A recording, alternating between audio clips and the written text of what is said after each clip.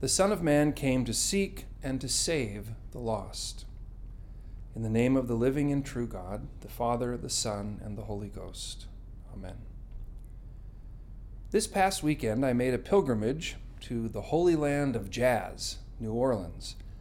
The primary purpose of the trip was to participate in the Treme Fall Festival, an annual event that raises funds for this historic Treme neighborhood in general, and for St. Augustine's Catholic Church in particular.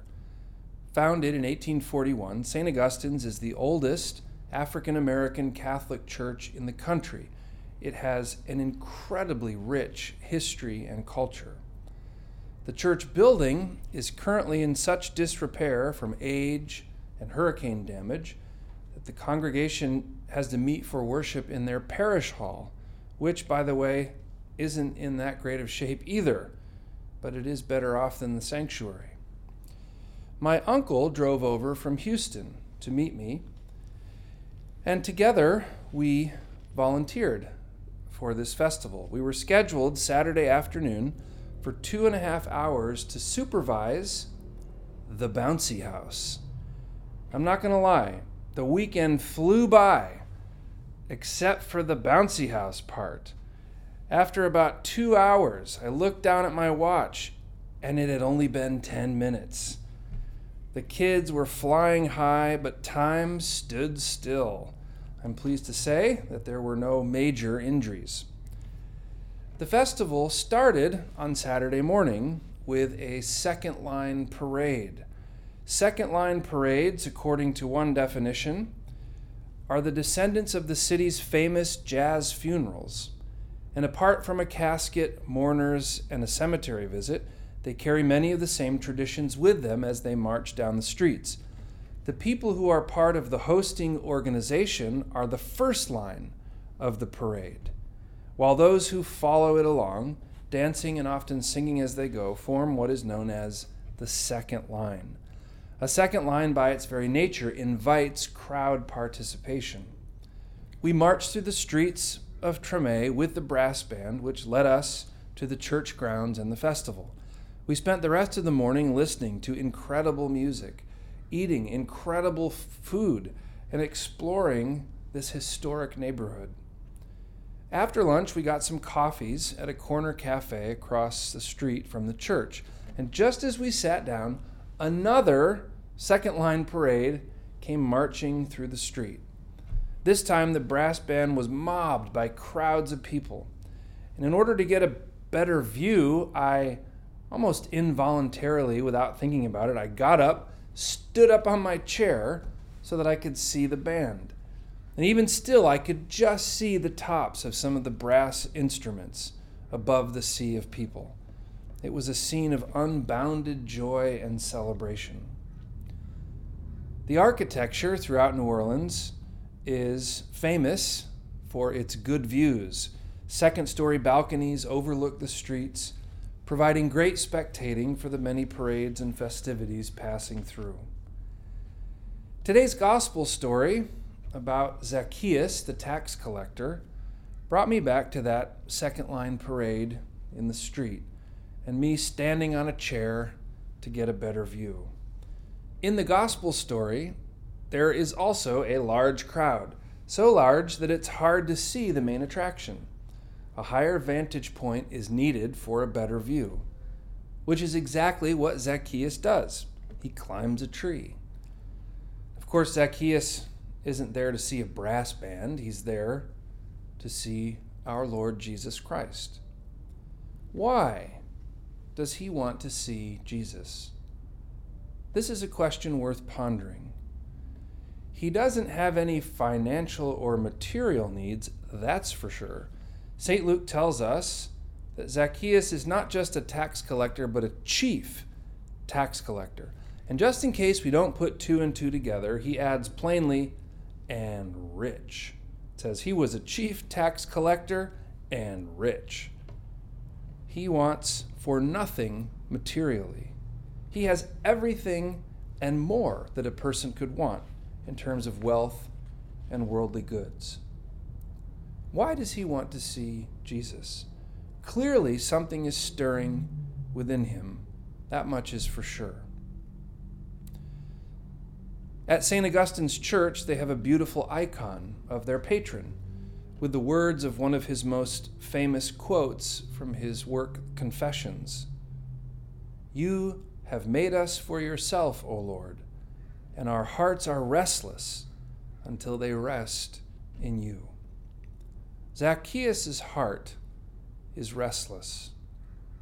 His temporal needs may be met, but there is a need in him that has not been met, that no amount of riches or wealth or material goods can satisfy. So he runs ahead of the crowd. He climbs up a sycamore tree so that he can see Jesus when he passes by. And when Jesus comes to that place, an extraordinary thing happens. Jesus looks up at Zacchaeus, looks him in the eyes, and says, "Zacchaeus," he calls him by name, "Zacchaeus, hurry up, come down. I must stay at your house today." Now back to that second line parade for a moment, and me standing on the chair. I'm there just trying to get a good view of the band, that's all. I just want to see them, to enjoy the music.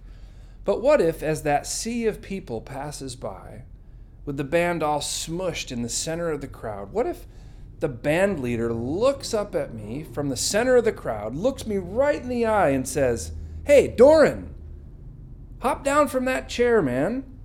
I'm going to your house today. Let's go. Let's go hang out." How shocking would that be? How crazy would that be? It would be one of those, "Is this really happening?" kind of moments. Well, Zacchaeus' situation is obviously infinitely more shocking than my silly little scenario I just described. Remember, Zacchaeus is a chief tax collector, so his reputation is not great. Everyone knows full well that he is both a traitor and a thief. He's working for the Roman occupiers and stealing from his own people. He is rich because he took their money. Zacchaeus' social standing is the epitome of not cool, and everyone knows it. So imagine how shocking this must be for Zacchaeus. Jesus, this great rabbi, this mysterious holy man, looks him square in the eyes, calls him by his name, and invites himself to his home in the midst of this public gathering. No wonder Zacchaeus immediately comes down from the tree, invites Jesus to his home, and the scriptures say receives him joyfully. And of course, it is equally shocking for the crowd. The people, understandably, are confused. They grumble like, "What's up with this? Why is Jesus going to be a guest in the house of this incredible sinner? What in the world is going on here?" Zacchaeus finds what he is looking for, and the effects are immediate. Not only is he deeply convicted of his own sin and the desire to repent and return to the Lord, but he is moved to make amends, to right his wrongs. The Anglican bishop N.T. Wright teaches us that repentance involves restoration. Zacchaeus is determined to do so lavishly. He doesn't offer to sell all his property, nor does Jesus demand it. But by the time he'd given half of it away, which is what he says he will do, and made fourfold restitution where necessary, which is what he says he will do, we can imagine that Zacchaeus would find himself in seriously reduced circumstances. He does not care. He has found something more valuable, N.T. Wright tells us. Zacchaeus' heart is no longer restless because it now is at rest in the presence of our Lord Jesus Christ. Zacchaeus finds what he is looking for. Or rather, perhaps it's better to say, Zacchaeus is found by the one who came to seek and to save the lost. We might say, well, Zacchaeus, he was the one who went to the parade. He's the one who climbed the tree. He's the one who goes to see Jesus. This is true. But he couldn't go to see Jesus if Jesus didn't first come to him. And so it is with us. Our Lord Jesus Christ has come to us. The Word of God became flesh and dwelt among us, full of grace and truth. He died on the cross, rose from the grave, ascended into the heavens, and sent his Holy Spirit to inhabit our hearts and manifest his presence to us and draw us to himself through his one holy Catholic and Apostolic Church and her sacraments. Christ is alive and present in and with and through his body, the church. He is here. He has come to us to seek and save that which is lost. Let us then follow the example of Zacchaeus and allow our restless hearts to lead us to Jesus. Let us go to the parade and climb up high and lift up our hearts to the Lord and fix our eyes on Jesus, the pioneer and perfecter of our faith. Jesus knows each one of his sheep and calls us each by name.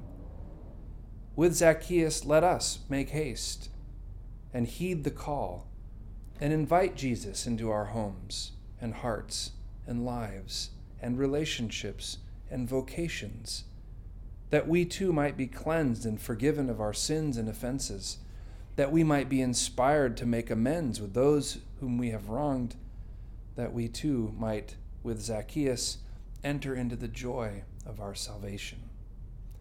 In the name of the living and true God, the Father, the Son, and the Holy Ghost. Amen.